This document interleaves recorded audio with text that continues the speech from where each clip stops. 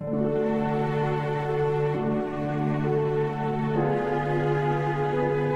to the podcast of Bethel Mennonite Church in Gladys, Virginia. Today's message was originally preached September 18th, 2011 by Gerald Schrock and is entitled, Live in Peace.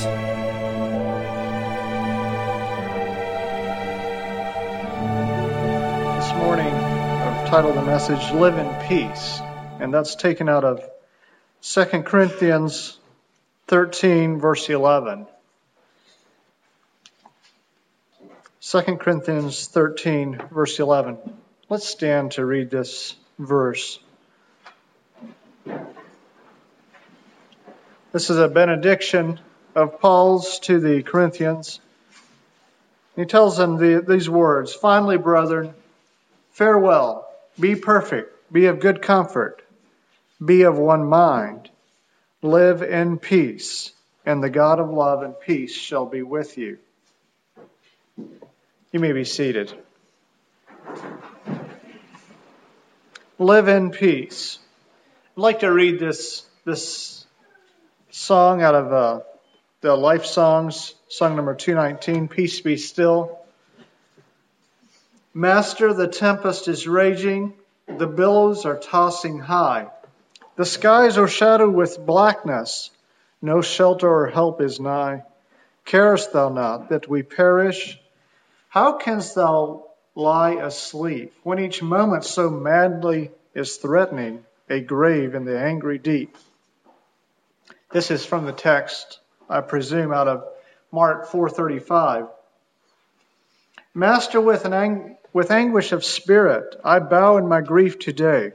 The depths of my sad heart are troubled. Awaken and save, I pray.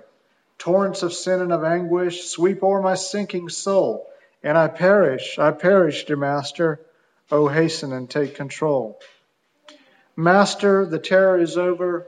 The elements sweetly rest. Earth's sun in the calm lake is mirrored, and heaven's within my breast.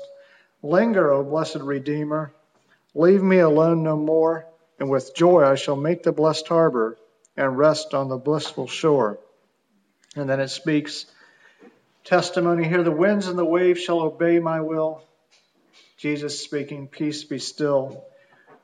Whether the wrath of the storm-tossed sea or demons or men or whatever it be, no water can swallow the ship where lies the master of ocean and earth and skies. They all shall sweetly obey my will. Peace be still. Peace be still. They all shall sweetly obey my will. Peace, peace be still. Jesus speaking. So look at this verse in 2 Corinthians 11.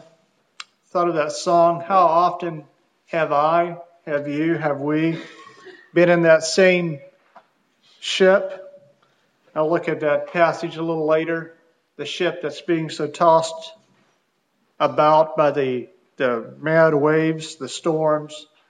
And, it's within ourselves, though, where we don't have a peace, where we're feeling like we're going to sink in a way. And maybe you're not there this morning. I hope you're not. But I suppose we've all been there at one point or another, or will be there. That's not a fun place to be. And as I read the scripture, I was thinking of that. Live in peace. God wouldn't have us be there. Paul was telling them, the Corinthians here, live in peace. I think he meant a broader peace than the peace within our soul. But that translates to a broader peace. When we have a peace in here with ourselves, with God, that radiates on out and goes into our relationships, goes into our the way we think, the way we express ourselves. Live in peace, and the God of love and peace shall be with you. Well, this morning I hadn't meant to take on from the Sunday school lesson. Actually, hadn't been there, but I'm glad that's how it worked out. God is the great orchestrator. and to think of what we heard this morning. It was a really good lesson.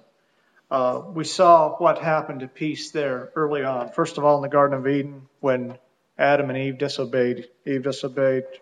Adam was compliant in that disobedience. And then we have here, following on that, we have Abel and Cain rebelling against God, arguing with God, finally being upset at Abel and killing his brother. See that peace is further shattered. The ground is further cursed. Cain goes on to be a vagabond. Doesn't sound like a peaceful situation, does it? In fact, it's after that God puts the mark on Cain that Cain seems to come around and say, but God, and pleads with God finally, instead of trying to set out his conditions. What is peace? First of all, we have an Old Testament peace. Shalom, peace, means completeness, soundness of mind, well-being. This is taken from the JFB commentary, James Fawcett. I'm not sure who the last person is. But anyways, JFB commentary. Shalom means peace, means completeness, soundness, and well-being. So that would be the first form of peace, a completeness, a soundness. There was an article in Wikipedia that I thought did a very fine job of talking of peace as of in the Old Testament and then peace as the world would know it, and also New Testament peace. It was taken from Catholic traditions. And I'd like to read this. The New Testament is first and foremost the gospel of peace. In the New Testament, God is described as a God of peace and love itself. Christ is the peaceful King, the way to peace and peace itself. Jesus' message is the summation of peace found in the Hebrew shalom. Jesus' message is the summation or the consummation of peace found in the Hebrew shalom. Yet here all the meanings of peace inherited from the Jewish tradition translated into the Greek of the New Testament are deepened and expanded. Christ brings reconciliation of humanity to God and of humans to one another, healing, nourishment, and renewal to the world, liberation to the poor and oppressed. Christ fulfills the promise of the Messianic kingdom and the peace that the prophets preached. And he brings wholeness and fulfillment, the deepest meaning of peace. Jesus' Sermon on the Mount and his Sermon on the Plain, combined with Jesus' call to love your enemies, encapsulate his teachings on peacemaking. Irene, I'm not sure if I'm pronouncing that correctly, is the word that the New Testament generally uses for peace, one of the 20 words used by the Septuagint, which is the Greek version of the Hebrew Bible used in the largely Greek-speaking Jewish communities throughout the Greco-Roman world. It is chiefly through the Septuagint's use of Greek that the Greek word Irene became infused with all the religious imagery and richness of the word shalom in the Hebrew Bible that had evolved over the history of the Jewish people. Irene, therefore, contains not only the earliest meanings of shalom, such as the opposite of war, security, order, and harmony, and a greeting or farewell, but it also takes on all the meanings of healing, forgiveness, reconciliation, the wholeness that Jesus taught was the new meaning of the kingdom. So, I thought to put together well what peace is. It's the Old Testament, or what we read in the Old Testament, Abraham's greeting of peace to the three men that came. And other greetings there of peace be to you. In Romania, we use peace a lot. That was the Christian greeting, pace. That was just a common greeting as it was considered kind of as the watchword for Christians. If you said pace to somebody, you knew you were part of the same evangelical faith. So then you have the New Testament peace, which Christ is the fulfillment of that. And then you would also have the Pax Romana peace, which is as what the world knows as peace. And that is peace that's enforced, peace that we realize from governmental agencies. The police enforce the law and provide us a sense of peace and security. That's what the Romans used to bring about peace, was the sword. And really, when we stop and think about it, that is the next best peace to the peace that we realize in Christ. Without that peace, there's anarchy. And of course, when you have anarchy, you have Cain's killing Abel's. And that's not that great of a society to be in.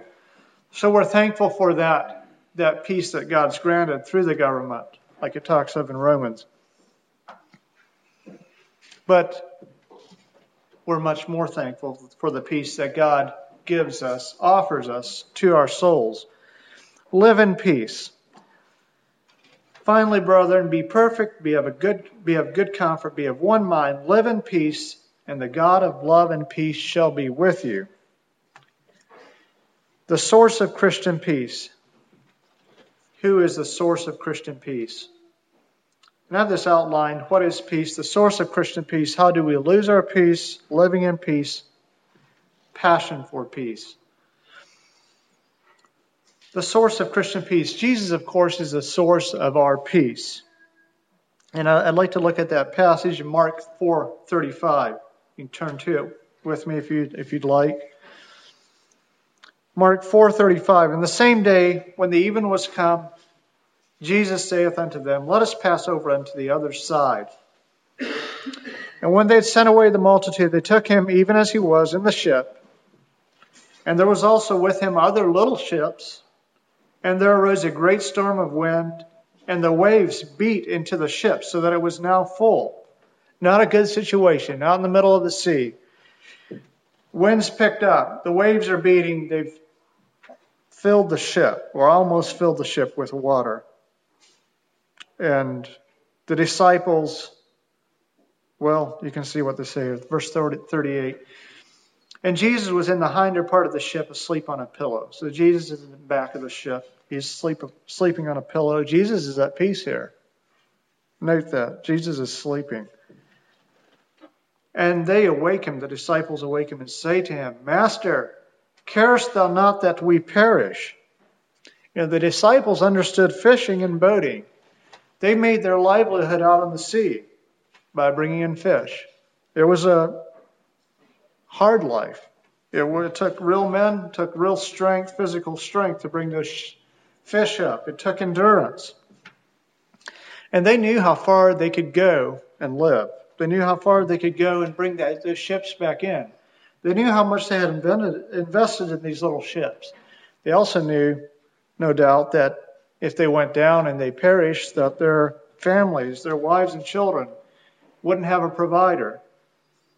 And they were facing the very extremity. They knew that they couldn't make it through this situation. They knew these little ships couldn't take the beatings, couldn't continue taking the beatings, and they'd capsize very shortly. And going down wasn't something they wanted to do. And there in the back on the pillow, their master, their great teacher, slept. It seemed like he was off duty. It seemed like he was out of touch. He slept back there. Carest thou not that we perish? Master, come on. Don't you see we're dying? We're going to go down. Don't you care about us? And Jesus arose. He arose and rebuked the wind. And he said unto the sea, Peace, be still. Peace, be still. And the wind ceased, and there was a great calm. And he said unto them, Why are you so fearful? How is it that you have no faith? Now that seems like from my perspective as a human, and from yours, I'm sure, it seems like this is almost ludicrous of Jesus to pose that question to them. Why are you so fearful? How is it that you have no faith? And yet, from Jesus' position as master of the universe, and I'm sure it didn't seem ludicrous or ridiculous of him to ask that question. He knew the power he possessed. Why are you so fearful? How is it that you have no faith? And they feared. The disciples feared exceedingly. And they said to one another, what manner of man is this, that even the wind and the sea obey him? What manner of man is this, that even the wind and the sea obey him? The disciples had seen Jesus healing people. He'd seen other miracles, no doubt. He'd seen the water be, if they weren't there, they'd heard at least of the water being turned into wine. And this seems a little bit strange that they, now say, well, even the wind and the sea obey him. It's almost like they put that out into a different category, a category above, well above whatever Jesus had done already. But there's no doubt that the disciples still hadn't fully realized who this special person in their little ship was.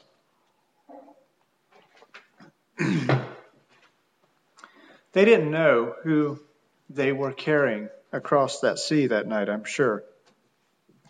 True peace comes not from knowing you have everything in control, but rather true peace comes from knowing you're in the hands of the one who is in control of everything. True peace comes not from knowing you have everything in control. As men, I believe, even more so maybe than the ladies, we like to know that we have things wrapped up. And I don't know, maybe it's the same across, maybe that's a gender neutral issue. But we like to know that we have things in control. We have everything planned out and all the details in place in our lives and what we do. And I think God has designed us that way. He's gave man dominion over the earth. But I think man at some point takes that too far, and he tries to control things that are really not in his control, and then he becomes frustrated. He loses his peace because he can't control those things that are in his hands, or what God hasn't given to him to control.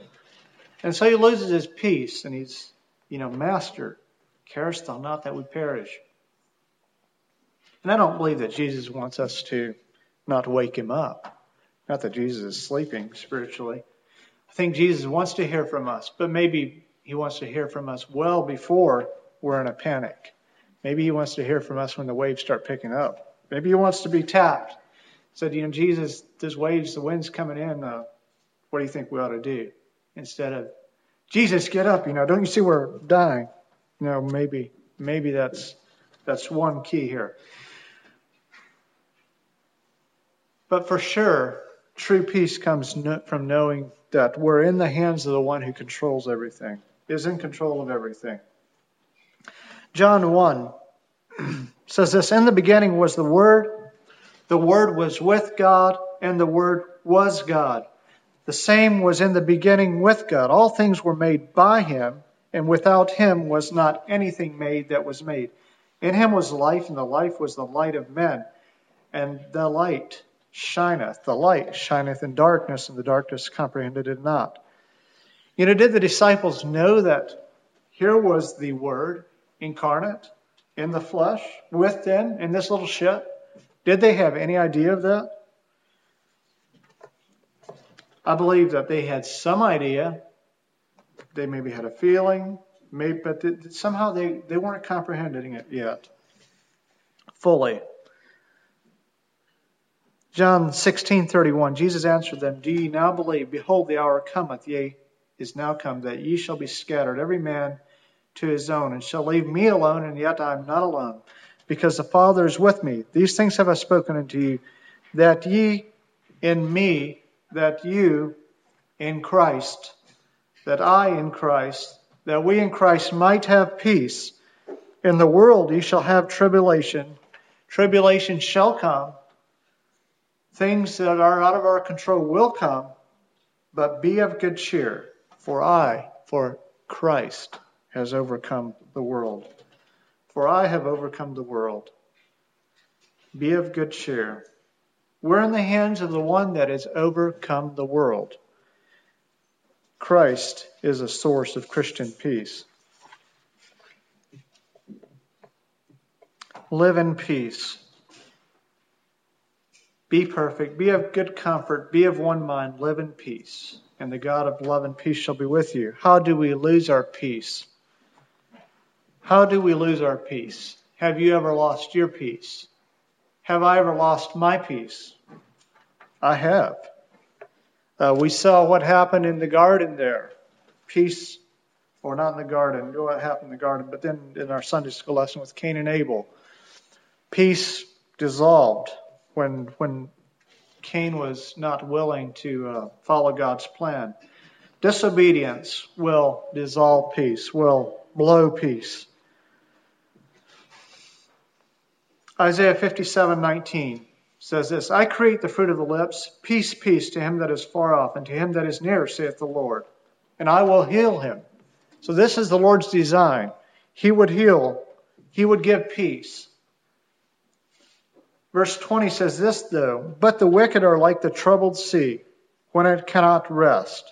These great waves keep rumbling, breaking in without let up. Hurricane winds, we've heard a lot about that recently. These great waves, they don't stop. They cannot rest. Whose waters cast up mire and mud or dirt. These deep eddying currents. I've had to think of the Mississippi River. We drive across that when we go to Missouri, and I've seen that where, it's just down to churning. And it's churning up this dirt and debris, and it just does not look peaceful. It looks like a great, undesirable force. And that's how that the wicked are, or that wickedness does to lives. There is no peace, saith my God, to the wicked. There is no peace to the wicked. The Lord would desire peace for them. He would desire to heal them. But they don't let him. So that's one thing that destroys peace. Isaiah 9:8 says this as well. Behold, the Lord's hand is not short that it cannot save. The Lord's hand is that it can save. It's strong. It's powerful. It can reach out. It can save. Neither is his ear heavy that it cannot hear. The Lord can hear. His ears are not dull. He's not deaf like the prophets were. Like the God of, or Baal was there, where the prophets of Baal were trying to call out to their God, and Elijah told him, maybe you need to yell louder. Maybe you need to wake him up. Well, God's not like that. His ear is not deaf. He doesn't need to be wakened. It can hear. It does hear. But it says this in verse 2 of Isaiah 9. But your iniquities have separated between you and your God, and your sins have hid his face from you, that he will not hear. He's turned his ear from you because you've created a block. You have put something in between you and your God. And separation from God always equals lack of peace. Separation from God always equals lack of peace. Always brings turmoil.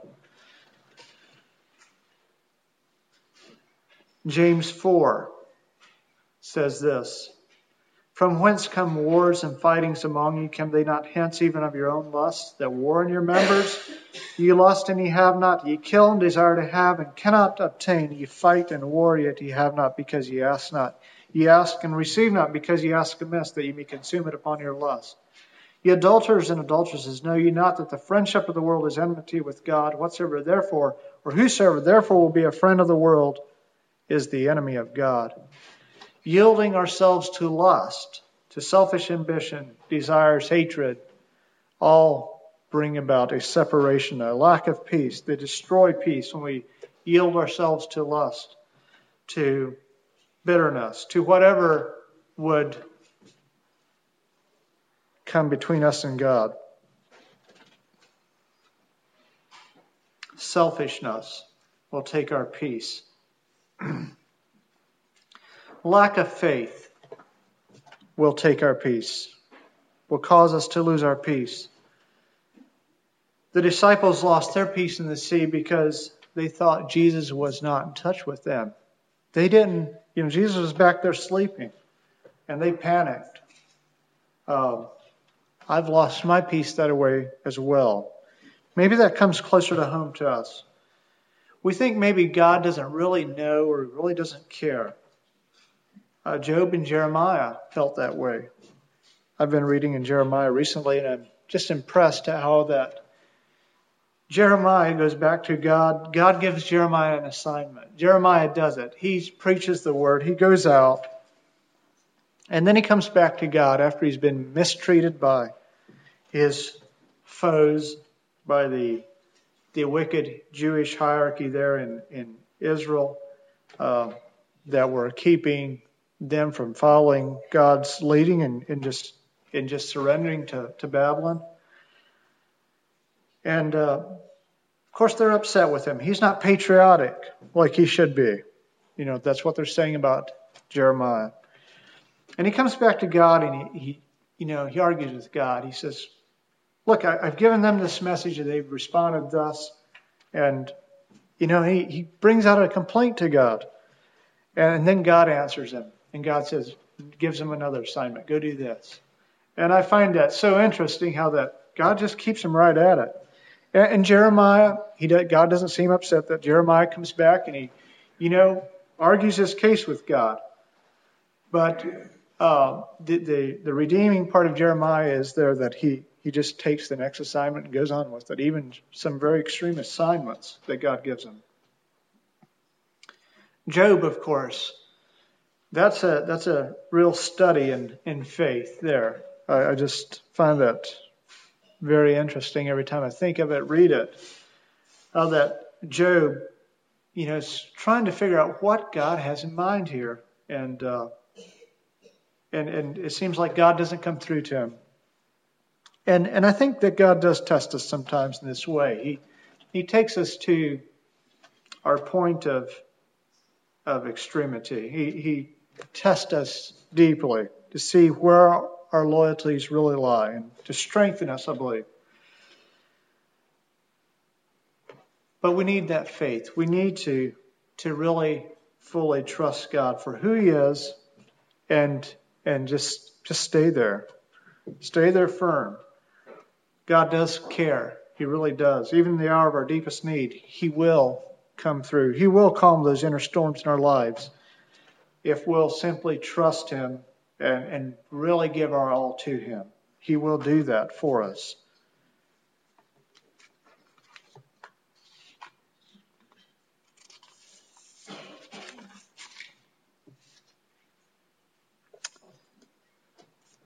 Live in peace, living in peace. I'd like to look at this. Living in peace. True peace comes not from knowing again. You have everything in control, but rather true peace comes from knowing you're in the hands of the one who is in control of everything.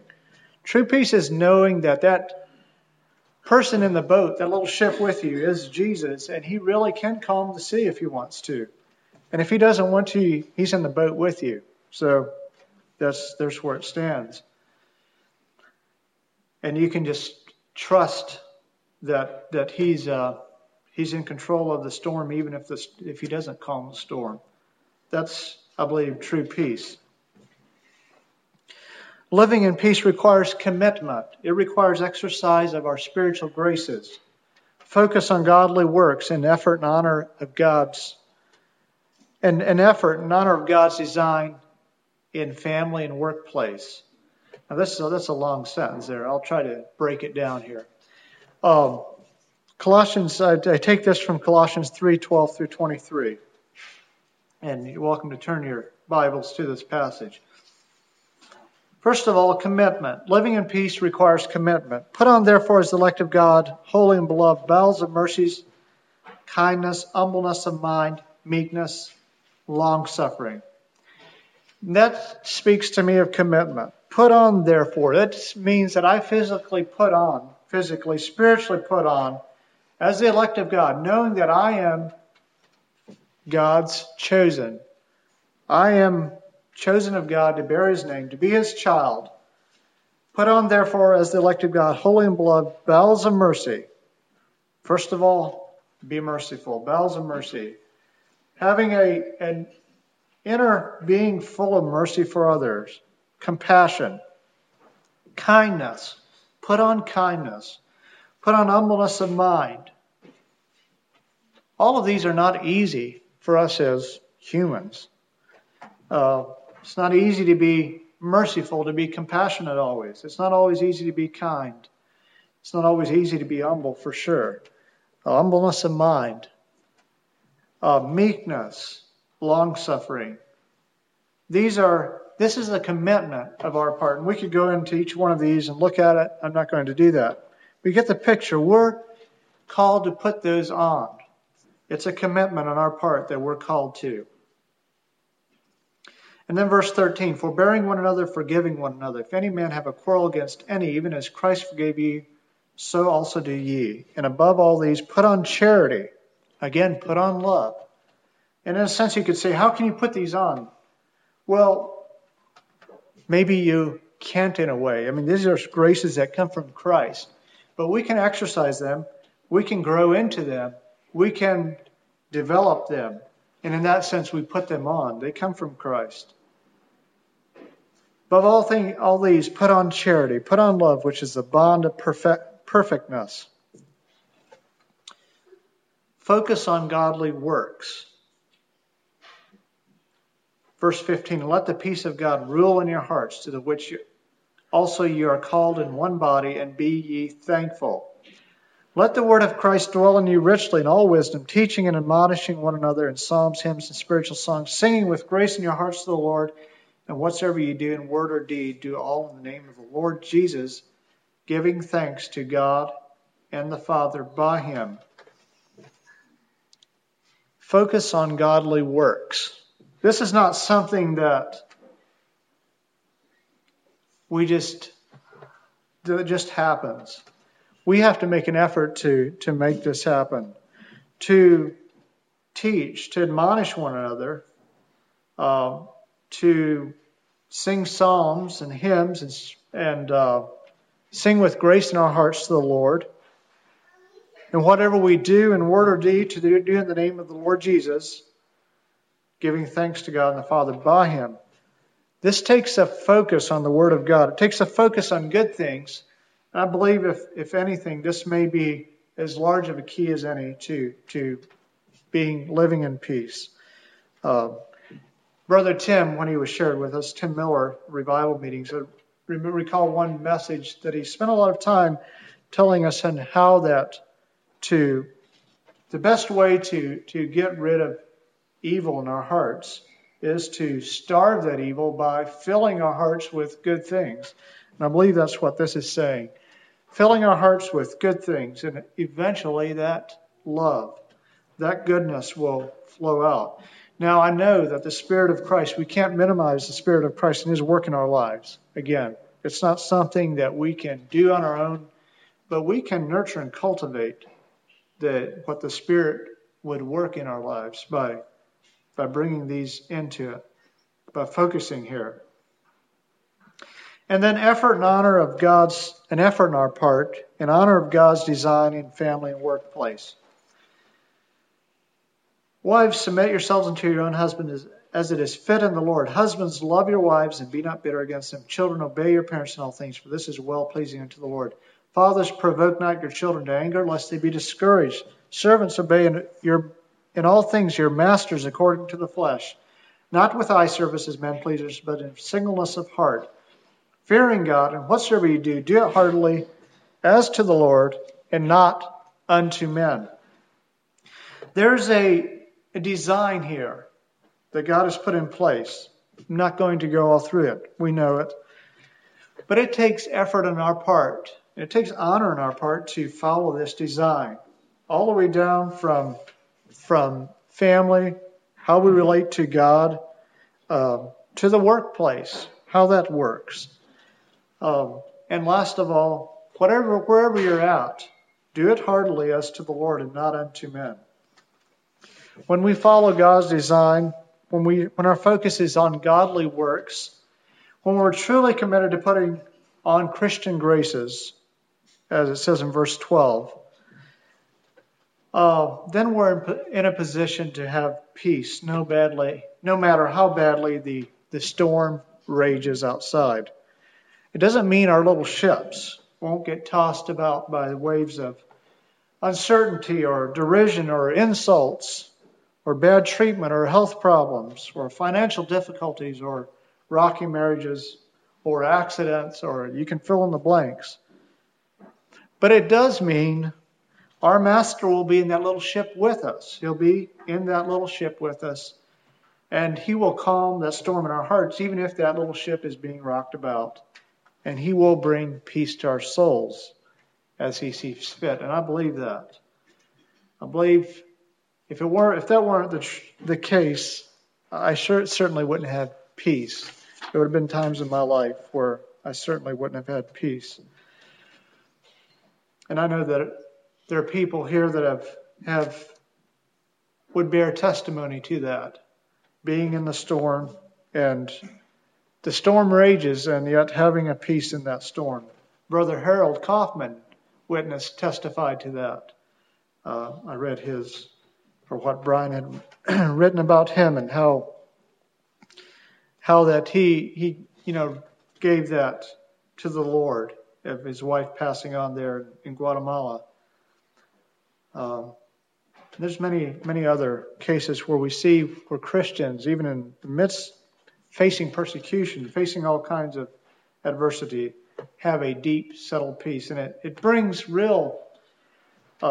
It sends out a real testimony to the world. It sends out a real testimony to the people that are persecuting them.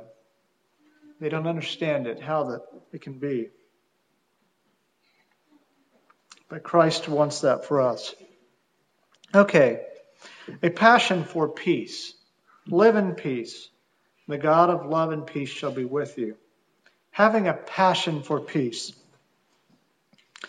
In this world of wars, rumors of wars, of spam, of viruses, of hatred, of selfishness, of everything else that we see going on that's evil, how do we keep in our hearts, in our souls, a passion for peace? I think we need that. I think we need a passion for peace. I think Christ calls us to that. That's the essence of His ministry. It's not a buddy-buddy sort of peace. I'm your buddy, you're my buddy, he's our buddy.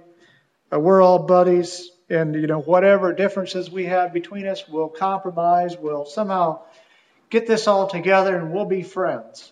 That's not what Christ is talking about. In fact, He said, I've not come to bring peace, but a sword.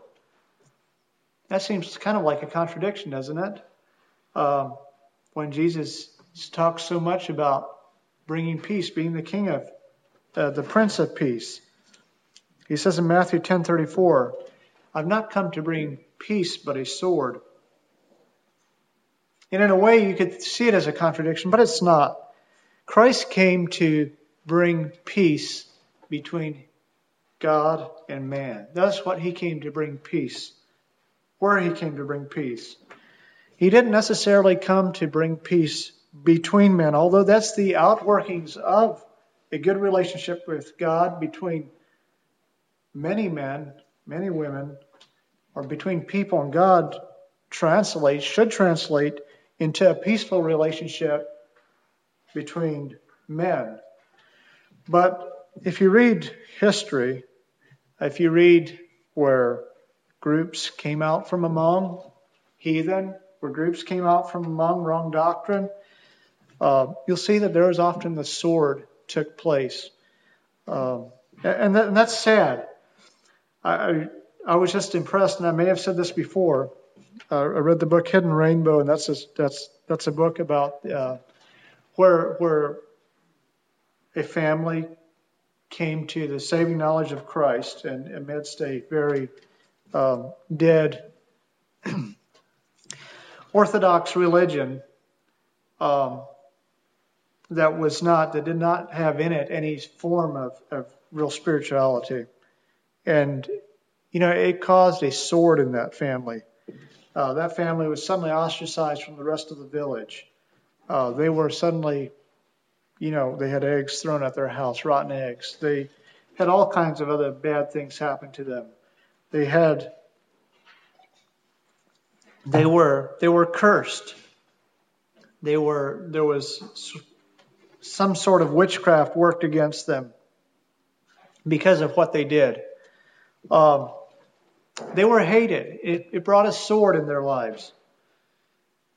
And that's what I believe Jesus was talking about. It's what God calls for unadulterated loyalty, our unadulterated allegiance. And that's what brings a sword between man and God's chosen people, the people who choose to follow God.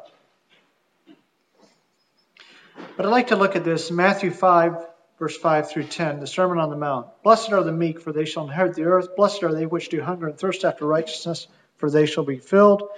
Blessed are the merciful, for they shall obtain mercy. Blessed are the pure in heart, for they shall see God. Blessed are the peacemakers, for they shall be called the children of God. Blessed are they which are persecuted for righteousness' sake, for theirs is the kingdom of heaven. Blessed, blessed, blessed for those who seek peace, who do peace. Blessed are the merciful. Blessed are they which do hunger and thirst after righteousness. Blessed are the pure in heart. These are all attributes that bring about peace, that bring about true, inner, godly peace. Blessed are the peacemakers. These are not the cult carriers. You've probably seen that. A person with a Colt firearm in his hand and on it written peacemaker. That's not what it's talking about. It's talking about people that are bringing people to the source of peace. Blessed are they which are persecuted for righteousness' sake. And this is where stands out to me as a passion for peace. Blessed are those which are willing to pursue peace to the point that they're willing to be persecuted. They're willing to stand up for righteousness. They're willing to stand up for the oppressed. They're willing to stand in the gap for that person that needs him. They're willing to be compassionate even when it's not popular. They're willing to be Jeremiahs, to speak out for God even when it's not the right message in the sense of worldly terms. They're willing to be persecuted because they have a passion for the source of peace, for God. 1 Timothy 2. I exhort, therefore, that first of all, supplications, prayers, intercessions, and giving of thanks be made for all men. This looks to me like, this stands out to me as a passion on Paul's part for peace. First of all, supplications, prayers, intercessions, and giving of thanks. Intercessions, really standing in there and praying and doing all we can. Giving of thanks be made for all men, for kings and for all that are in authority, that they may lead a quiet and peaceable life in all godliness and honesty. For this is good and acceptable in the sight of God our Savior, who will have all men be saved and come unto the knowledge of the truth. Jesus is the summation of peace found in the Hebrew shalom. It's in him that we find the whole message of peace that God would bring to man on the earth. Love your enemies. Bless them that curse you.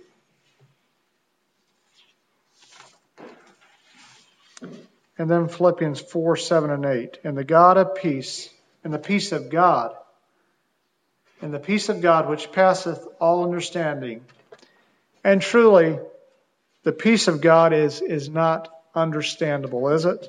I don't think that phrase there was just written in there. The peace of God which passeth all understanding. It's not something we can just dissect, pick apart and say, okay, this is what it is. It's something much deeper than that. The peace of God which passeth all understanding shall keep your hearts and minds through Christ Jesus. The peace of God which passeth all understanding shall keep your hearts and minds through who? Christ Jesus, the source of true peace. God bless you all this morning, and I wish you peace as you go throughout the day and this coming week. You've been listening to Live in Peace, a message by Gerald Schrock. This podcast is brought to you from the Bethel Mennonite Church in Gladys, Virginia. Thanks for listening, and come visit us sometime.